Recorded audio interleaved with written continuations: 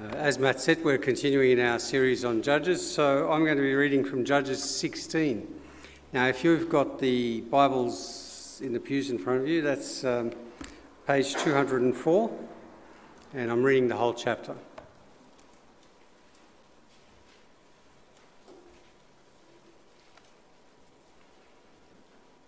One day, Samson went to Gaza, where he saw a prostitute.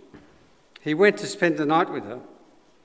The people of Gaza were told, "Samson's here." So they surrounded the place and lay in wait for him all night at the city gate. They made no move during the night, saying, "At dawn we'll kill him." But Samson lay there until the middle of the night. Then he got up, took hold of the doors of the city gate together with the two posts and tore them loose, bar and all. He lifted them to his shoulders and carried them to the top of the hill that faces Hebron. Sometime later, he fell in love with a woman in the valley of Sorek whose name was Delilah. The rulers of the Philistines went to her and said, "See if you can lure him into showing you the secret of his great strength and how we can overpower him, so we may tie him up and subdue him. Each one of us will give you 1,100 shekels of silver." Just in case if you didn't see it in the footnote, it's 13 kilograms of silver. It's not bad. So Delilah said to Samson, "Tell me the secret of your great strength and how you can be tied up and subdued." Samson answered her, "If anyone ties me with 7 fresh bowstrings that have not been dried, I'll become as weak as any other man." Then the rulers of the Philistine brought her 7 fresh bowstrings that had not been dried, and she tied him with them. With men hidden in the room, she called to him, "Samson, the Philistines are upon you." But he snapped the bowstrings as easily as a piece of string when it comes close to the flame. So the secret of his strength was not discovered. Then Delilah said to Samson, "You've made a fool of me. You lied to me.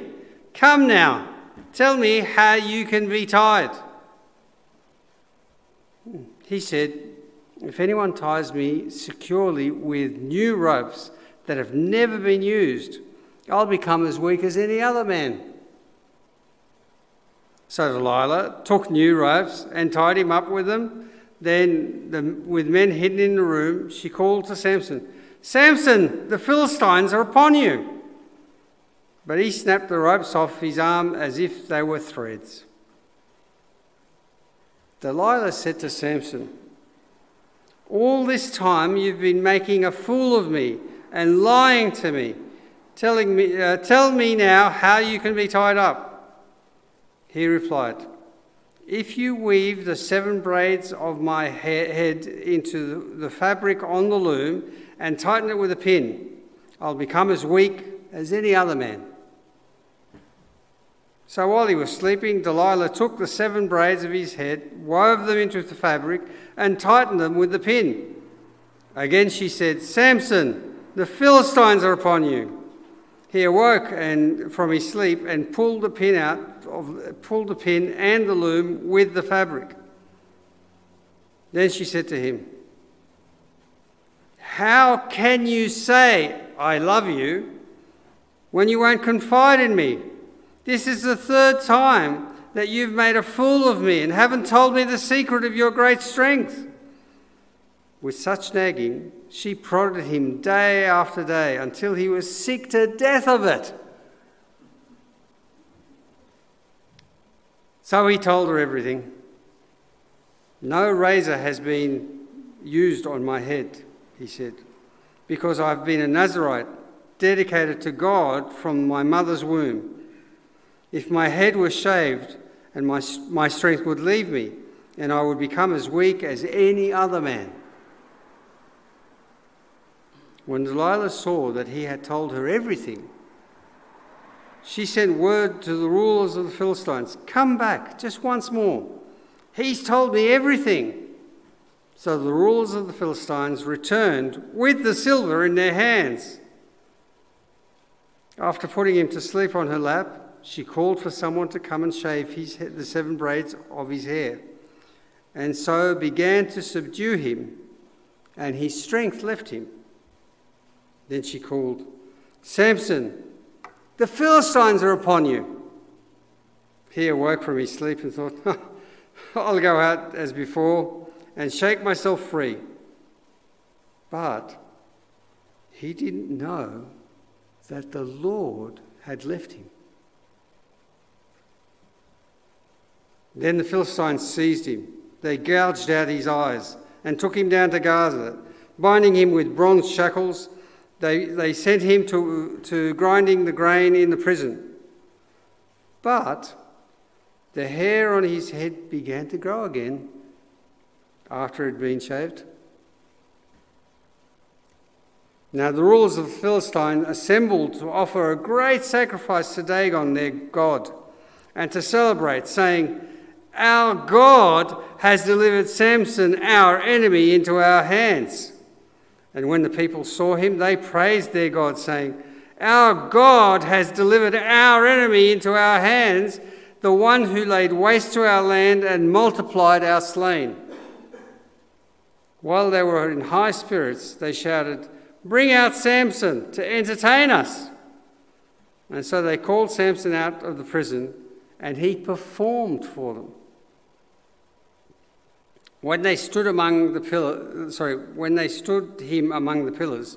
Samson said to the servant that held his hand, "Put me where I can feel the pillars that support the temple, so that I may lean against them."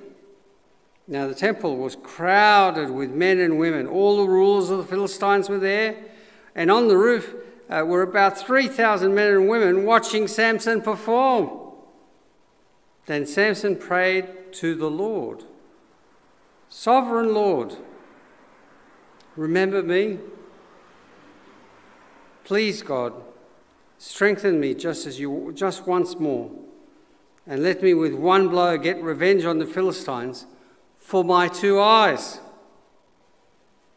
Then Samson reached toward the central pillars on which the temple stood, bracing himself against them, his right hand against one, his left hand against the other. Samson said, "Let me die with the Philistines." And then he pushed with all his might, and down came the temple on the rulers and on all the people in it. Thus he killed many more when he died than while he lived. Then his brothers and his father his father's whole family went down to him to get him. They brought him back and buried him between Zorah and Eshtaol in the tomb of Manoah, his father. He had led Israel for 20 years.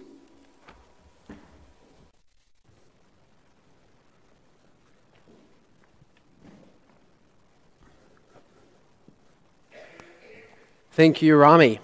Please do have that open in front of you, and I would probably encourage you to flick back to chapter 13. We're going to cover again the story of Samson, second time around. We looked at it again previously 3 weeks ago, but we'll pick it up again tonight.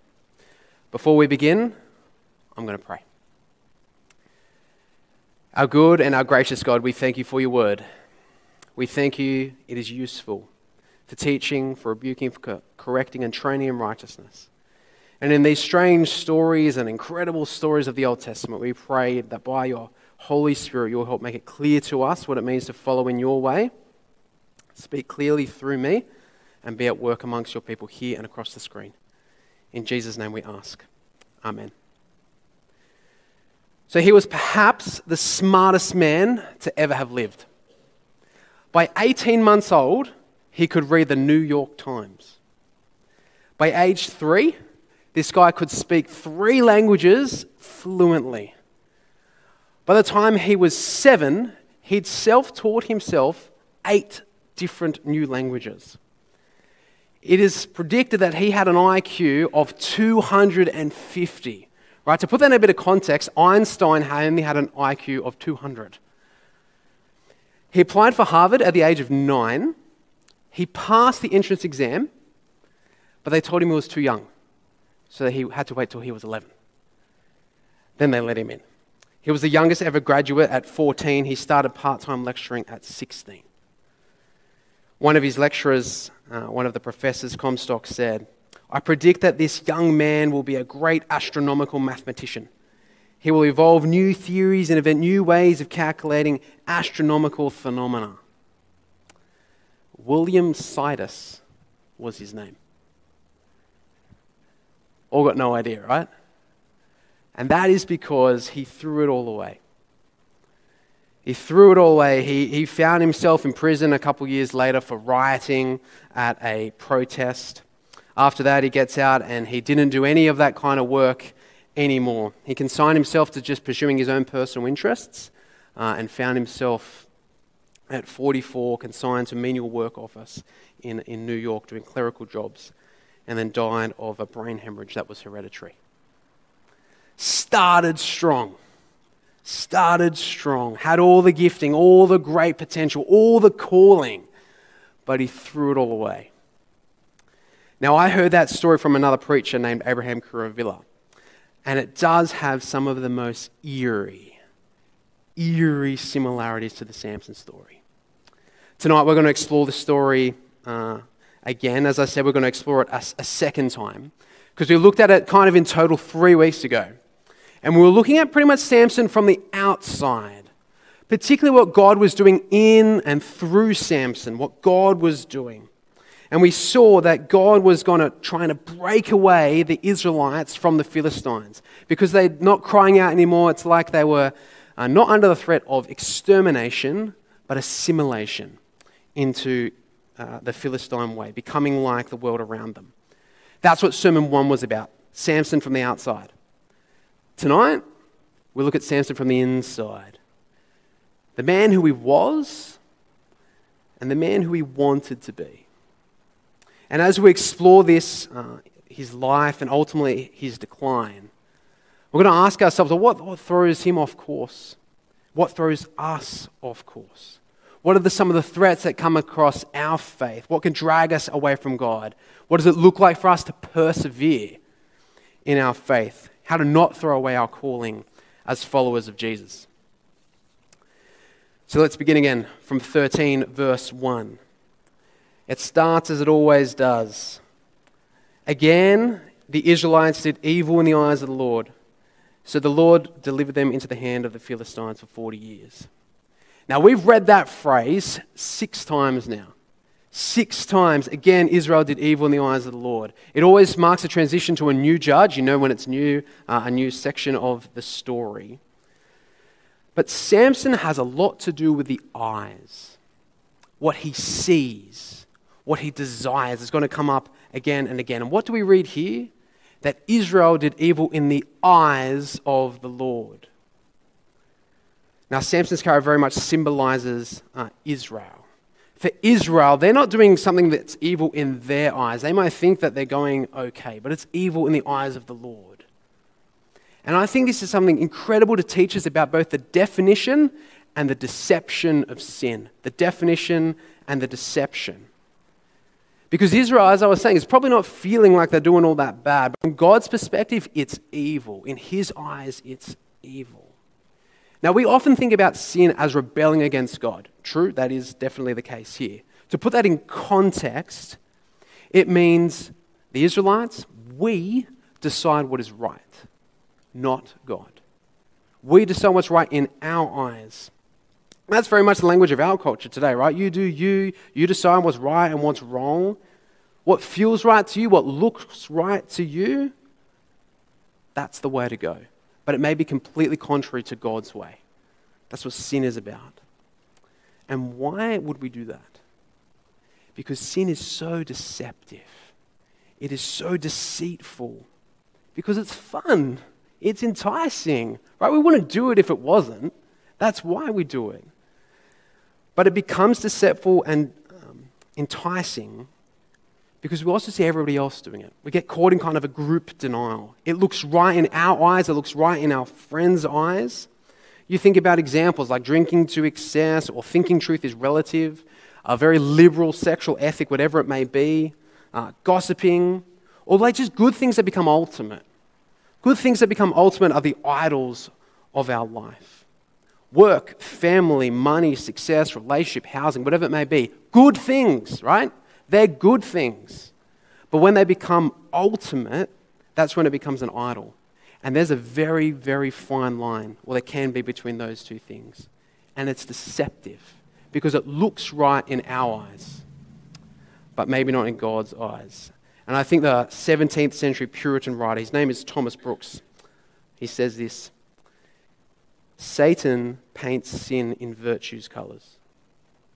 Satan paints sin in virtue's colours. And I think it makes us ask the question, with whose eyes do we view the world? With whose eyes do we view ourselves? Our actions, our thoughts, our decisions. Is it our eyes or is it the Lord's eyes? Friends, we need to be constantly evaluating through reflection on the Bible, through prayer, with our Christian brothers and sisters.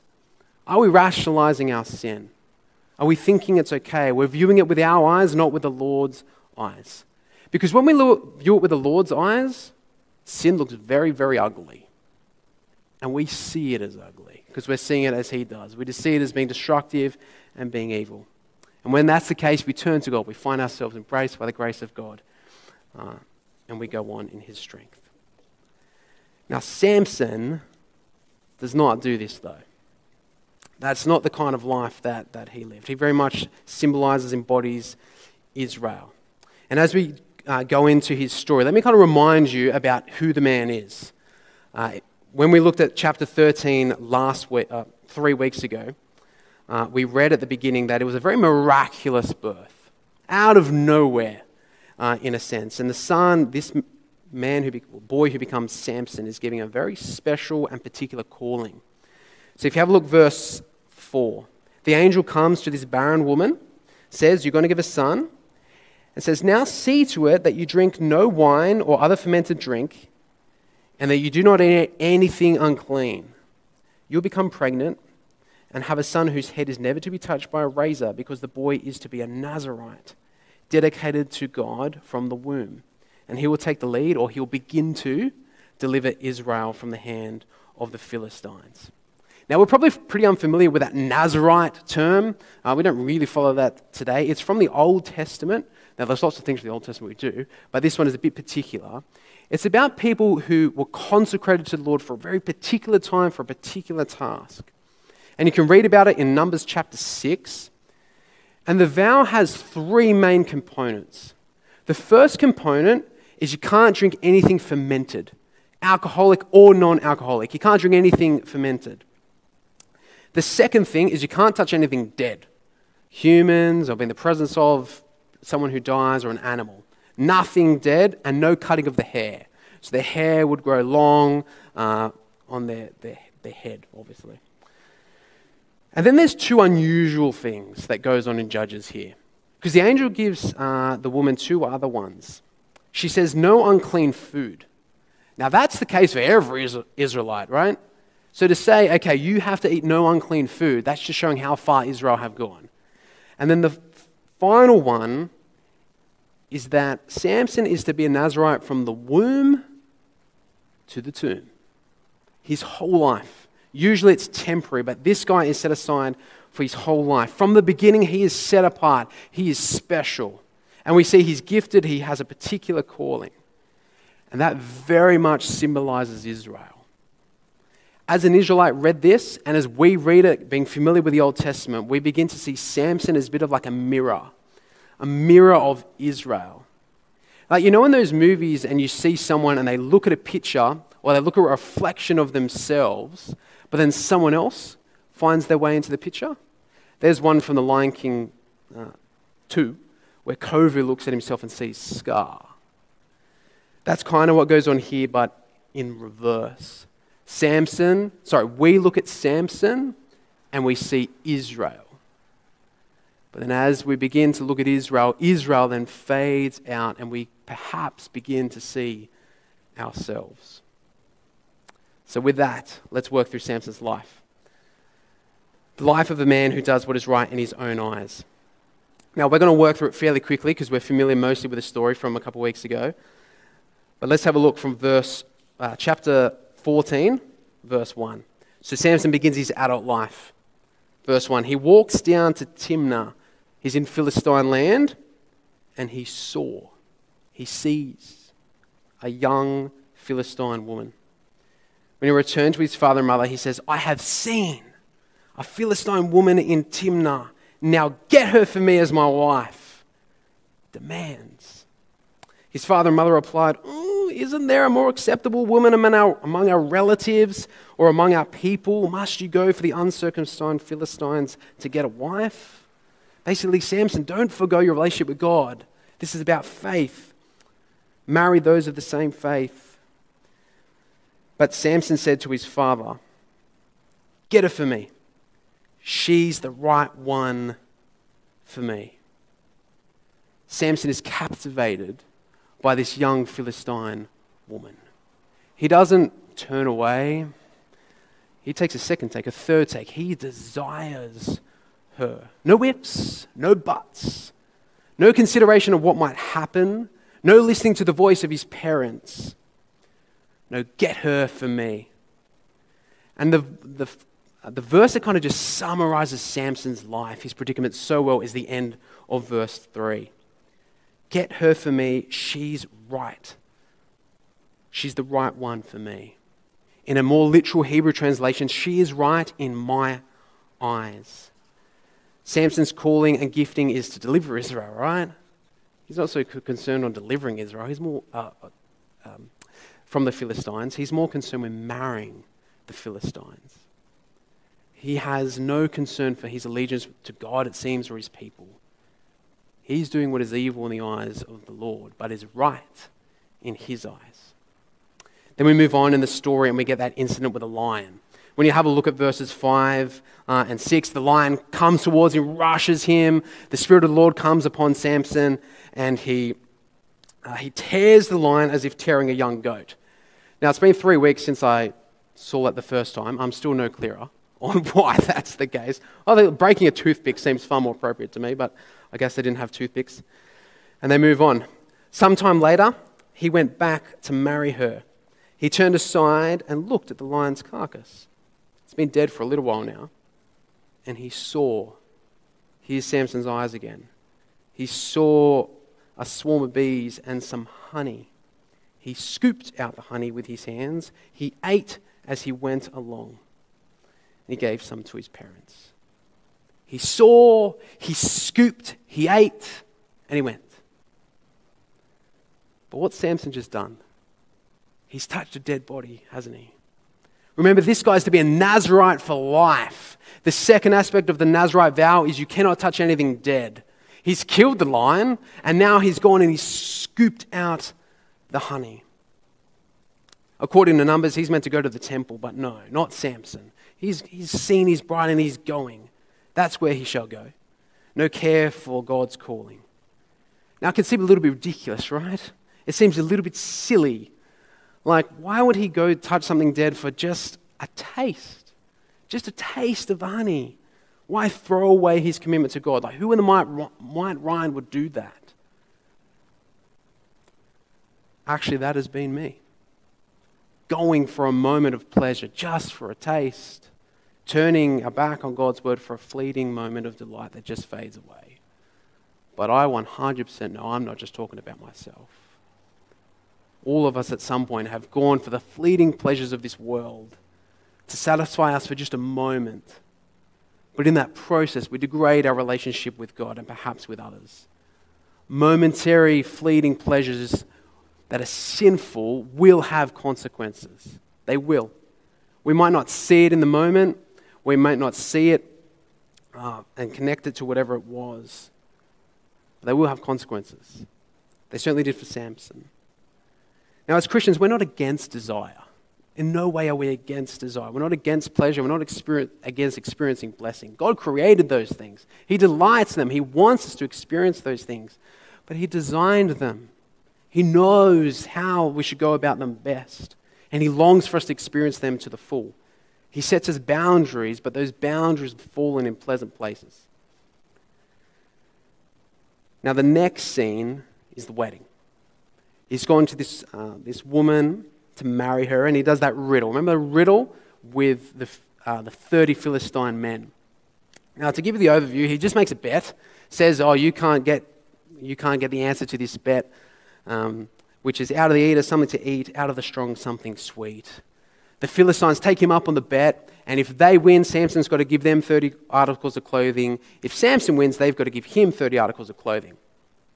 Right? Now, they can't figure it out, so they blackmail the new wife. They blackmail her, and then she comes to Samson. Then Samson's wife threw himself on him, sobbing, "You hate me. You don't really love me." Remember that. You don't really love me. "You've given my people a riddle, but you haven't told me the answer." "I haven't explained it even to my father or mother," he replied. "Why should I explain it to you?" She cried for the whole 7 days of the feast. So on the seventh day, he finally told her because she continued to press him. She turned to the riddle. He told the people. They find it out. Samson, now full of anger, has to go, and he kills 30 random people, 30 random Philistines to get their clothes, and gives it to them. He leaves in a huff, raging with his anger again. But his anger and his rage, his impulses there, they don't stop. When you look through chapter 15, it's uncontrolled rage now. It's an appetite for revenge. It grows worse. He burns with anger and he burns the fields. He finds himself alone in a cave, and even the Israelites don't care for him anymore. Judah, who's meant to be one of the best tribes, they just want to hand him over. They tie him up, but Samson breaks the bondage. Attacks, kills 30 Philistine men with a donkey's jaw. And remember, he kind of composes that song. There was like a rap with a donkey's head up, eat him like bread. With a donkey's head, 1,000 wound up dead. I had to do it again. I made it up, so. But he picks up the donkey's head, but what's he doing? He's touching something dead again. I did it once, nothing happened. It didn't hurt. I'll do it again. This time, though, he celebrates it. That's the difference here. He's begun to not only not care about sin, he's now trying to celebrate it. Then as you get to chapter 16, he just gets more and more brazen. Chapter 16, verse 1. One day, Samson went to Gaza.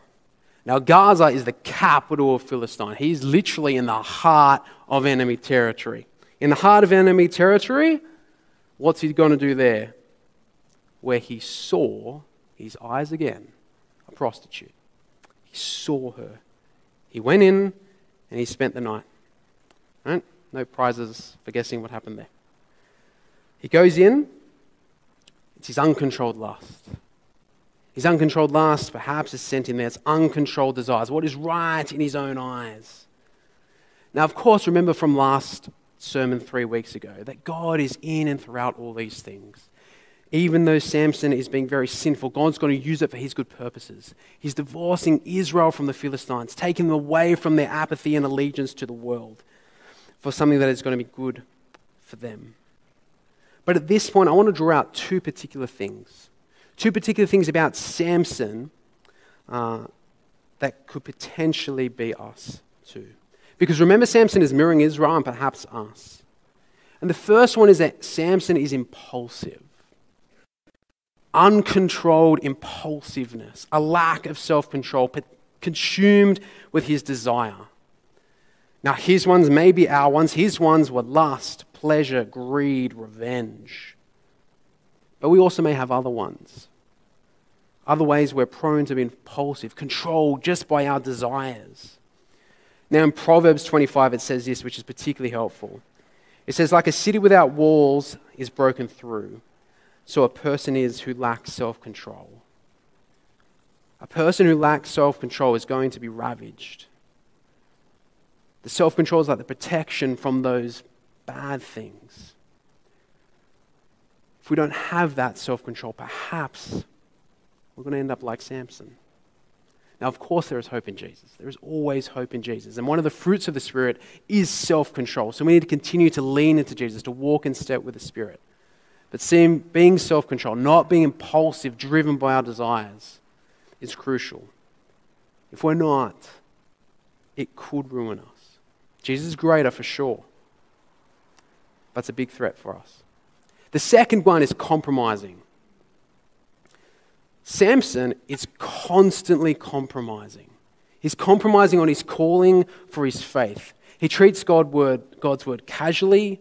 Like I was saying a few times, it's like, what does it hurt if I do it again? Sleeps with women here, sleeps with one there, touch a dead thing there, touch another thing dead there. We too can treat God's grace so cheaply. We don't see a consequence of doing an ungodly thing. We know that God will forgive us, which is true. But we cannot compromise again and again. Compromise our faith. Because if we continue to do that, we'll end up having no faith at all. The impulse or a lack of self-control and compromising our convictions in faith are two constant threats. I know them for myself. I know them from chatting with some of you. And it's just a human experience. But now we get back to this story in Samson in chapter 16. Now, if you're somewhat familiar with Samson and before this series, you probably were familiar with his strength and then his relationship with Delilah. Now, so far, it's been very much about Samson's eyes, about what he's seeing, his desire. That's what's been on display. That's what's been leading him astray. But here the focus shifts. It changes. It shifts towards Samson's heart, to what is actually deep within. Have a look with me from verse 4. Sometime later, he fell in love with a woman in the valley of Sorek whose name was Delilah. Up until this point, there's been 3 other women. This is the 4th woman. All 3 other women have been associated with the verb see. This one is love. It's different. It's now the 4th woman, but it's revealing something new about him. And the name Delilah is also significant here, because in the Hebrew it sounds like nighttime. If you remember what I said about Samson's name 3 weeks ago, Samson's name sounds like sun. So Sunny Boy is now meeting the night lady. He's lying in night's bed and is going to be his downfall. From verse 5, the rulers of the Philistines went to her, this is Delilah, and said, "See if you can lure him into showing you the secret of his great strength and how we can overpower him so we may tie him up and subdue him. Each one of us will give you 1,100 shekels of silver." To give you a bit of an idea, that's about $115,000 worth of silver, right? Big money is on offer here. And these are the rulers. These are the big boys, the head honchos who are coming to her. It's certainly very enticing. So Samson and Delilah, they begin this little dance. It was the bit that Rami had read for us. Delilah basically just goes to him and brazen as, like straight to the point, "Tell me the secret of your strength so that you can be tied up." Samson doesn't run away at that point. He just tells her a lie. He starts with, "Tie me up with 7 bowstrings that have never been dried, and I'll become as weak as any other man." So Delilah does it, but it doesn't work. Samson gets bound, but he breaks free. So Delilah says, "You've made a fool of me. You've lied to me. Come now, tell me how you may be tied." And Samson does something very, very odd. He stays there. He stays with this woman. And he tells her another lie. The next one, it's about ropes. Use new ropes that have never been used before. Then I'll be as weak as any other man. Same thing happens again. Same story, same dance. Then he gives another one. This time, tie my 7 braids into the loom. Oh, we're getting close to the hair here. Getting closer, but still the same response. And then we get verse 15, which says, after it goes awry again, Samson breaks free. Delilah says to him, "How can you say, 'I love you,' when you don't confide in me? This is the 3rd time you've made a fool of me and haven't told me the secret of your great strength." With such nagging, she prodded him day after day until he was sick to death of it. So he told her everything. An alternate translation there, a bit more literal to the Hebrew, is he told her his whole heart. He told her his whole heart. No razor has ever been used on my head. Oh, sorry, I lost my spot here. No longer has ever been used on my head, because I've been a Nazirite dedicated to God from my mother's womb. If my head was shaved, my strength would leave me, and I'll become as weak as any other man. Delilah knows now. She says to the Philistine rulers, he's told me everything.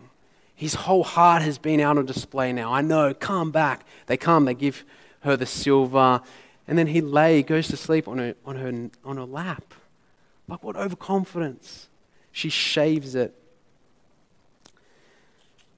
And they come and they bind him, gouge out his eyes. He's left blind and an enslaved man. He's completely ruined. The person he thought loved him had no love for him at all. In many ways, Delilah is very representative of the nations around them, representative of the idols, constantly enticing Israel, the promise of good things, delight, enticing the Israelites away. But all it does is enslave them. Again, this is just another picture for us of idolatry, for us, you and I today. This is what it does. Promises so much. Fleeting pleasures will be there. It'll be true. But ultimately, they enslave us. They let us down. Now, it's interesting to think about the motivations here. The motivations for Delilah and Samson. Delilah's motivations are pretty simple, I think. Greed. But then the second one is prestige. Right? She knows that the heads, right, the 5 rulers of the Philistines are out to get Samson. So if she hands him over, she's going to be a national heroine. Greed, prestige are her motivators, it seems. But what about Samson? What's he doing there? What's his motivation? Now, it says he loved her. That's certainly what's going on here. Perhaps he's got this overconfident, love is blinding for Delilah. But it's more than that. There's that repeated line that came up every single time. Then I'll become as weak as any other man. This is actually his desire all along. He's consistently been throwing away his Nazirite vow, consistently throwing away the calling that God has placed upon him. And at this point, he doesn't want it anymore. He just wants to be like any other man. That is why he displays his heart to her. This is really what his heart desires, to fade away from his calling. He probably doesn't hate God. He just wants to be like everybody else. Now, there's a phrase that's going around in the journalism, social media at the moment, currently called quiet quitting. Anyone heard of quiet quitting? I know, some of you have. No? Thank you, Graham. Love the enthusiasm. Quiet quitting. It's basically a phrase about workers stopping to put in the extra effort in at work. Doing the minimum, not picking up extra time, kind of just slowly doing less and less and less. And recently I come across 2 articles written by Christians, one from the US and one from Perth, that talks about the danger for us as Christians about quietly quitting our faith. Now, this is a constant threat for us, no matter the season, no matter the era, to quietly quit our faith. But it's not loud. It's not this big fireworks display of we're leaving the church. It's slow. It is gradual. And it typically looks the same. Not always, but it's the cares, it's the desires, it's the deceits of the world that just entangle us, slowly but surely. We end up spending less time with God, we spend less time with His people, less time in His Word. Weekly turns to fortnightly, turns to monthly, turns to occasionally. End up doing less in ministry, engaging with our Christian brothers and sisters, and suddenly we're gone. Obviously, that's not you, you're here, right? But quiet quitting is always a threat. It's not angry emails, it's not distaste. It is desire to be like any other man, to be like any other woman. Friends, please don't quiet quit your faith. Please don't quiet quit your faith. Don't wander off unnoticed. Perhaps your friends at church, you may feel like they won't notice you. You may feel like the pastors won't notice you. We try our best, we fail. right? At times, we try our best. But God always notices. God always holds His delights in His children, calling you to persevere. The Holy Spirit will be in you, calling you to persevere. But we need to ask ourselves the question, are we sucked into the charms of the world, sucked away slowly to then quietly quit our faith? Or will we stay the course? Now, the solution to that problem is always continue to gather with His people and continue to come before Jesus, returning to an active faith in God. And that is perhaps where the final scene of the Samson story leads us. We get a glimpse of it. In the final scene after this section, from verse 23 and onwards, it's pictured as a battle between Yahweh, our God, Israel's God, and Dagon, the Philistine god. Now the Philistines are praising their god Dagon. Wow, you're amazing. You've brought us victory over Yahweh's deliverer. You've delivered Samson into our hands. They bring out Samson to entertain them, do a dance, something, celebrating how good Dagon is and how rubbish Samson is and therefore how rubbish God is. But God is about to show them how wrong that they are. Because the Philistines, they think they've won. They've shorn off his hair, but then they let it grow back. They're not aware of who Yahweh is. They are not aware that God saves the unexpected, like the unexpected left-handed Ehud. Left-handed is this one. Left-handed Ehud. They are unaware that God can bring victory through nature like Barak and Deborah did, or their story. They aren't aware that power is made perfect in weakness, like the story of Gideon. And they aren't aware that chapter 13, verse 7 has already been written. That Samson will be a Nazarite until his death. And I think Tim Keller puts it really well. He says, Samson's hair growing back is not meant to make us think, his hair's returned, he'll be strong again because his strength lies in his hair. But rather, the Philistines think his strength is gone because his vow has been broken. But they don't understand that God's work and God's power are not constrained and are not contingent upon a servant's obedience. And so Samson, in that moment, he puts his hands against the pillars, arms stretched wide. And for the first time, perhaps he calls out in genuine faith. Now, it's a personal revenge kind of play, that's for sure. But Samson is now claiming that his strength is in God and God alone. And in that moment, God gives him the strength back and he topples the temple and the Philistine leaders are destroyed. And Samson then completes his mission of beginning to deliver Israel. And it's here that Samson finds the faith that we read about in Hebrews chapter 11. In the hall of faith. We haven't mentioned this as we've gone through in the Judges series so far, but there's a section that is given to the judges. After the writer has been talking about the faith of Abraham, Moses, and a whole host of others, he says, "What more shall we say then? I do not have more time to tell you about Gideon, Barak, Samson, and Jephthah, who through faith conquered kingdoms, administered justice, and gained what was promised, whose weakness was turned to strength, and who became powerful in battle and routed enemies." Samson's faith was there, a glimpse even at the end. But what is calling loud and clear is the grace of God.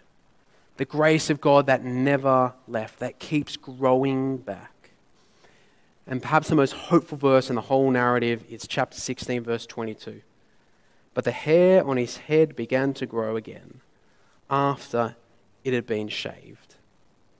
Even when it seemed like the enemy had won, even when it seemed like Samson had literally thrown it all away, thrown away his gifting, thrown away his calling, thrown away his relationship with God, God had not fully left him. God's grace was going to grow again, like the hair on his head. Even in the depths of Dagon's temple, in the depths of the enemy's lair, in the depravity of life, God can still be at work there. God's grace is sufficient for Samson, and God's grace is sufficient for you, for us. Now, there are so many ways in which the Samson story points us to Jesus. And in a moment, we're going to share in communion together. And Nadine is going to take us through seeing a bunch of the ways that Samson does lead to Jesus, how he points us to Christ, how Christ ultimately fulfills him. Now, sure, there's much more differences than there are similarities, but it points us to the table. And friends, God's grace keeps growing. It is never too late to come to him. It's never too late to return. Some of us in this moment may feel like you're in Dagon's temple. You may feel like you're there. Maybe you have been there, maybe you will be there in the future. Stuffed it up, losing it all, lost it all. But God's grace is there. God's grace is still coming, still growing like the hairs on your head. And we have the blessing, the opportunity to turn, repent, embrace the grace of our God. It is completely undeserved. That is not in question here. It is completely undeserved, but it's completely there. Through your worries, through your failings, embrace the Lord Jesus. Fall at the foot of the cross. His grace is sufficient for you. Let me pray. Father, we thank you that your grace is sufficient for us. Amazing grace, how sweet the sound. That you'd save a wretch like me. That you'd save a wretch like us. We thank you that even in the darkness of the Samson story, that you still never left him. You never fully abandoned him. And that your mission was complete. We ask and we see a beautiful picture, a more glorious picture in the Lord Jesus. And we ask that you help us continue to walk in your grace. Help us to walk in step with your Spirit. We ask that you will get all the blessing. You will get all the glory. And that we will be blessed. We ask this in Jesus' name. Amen.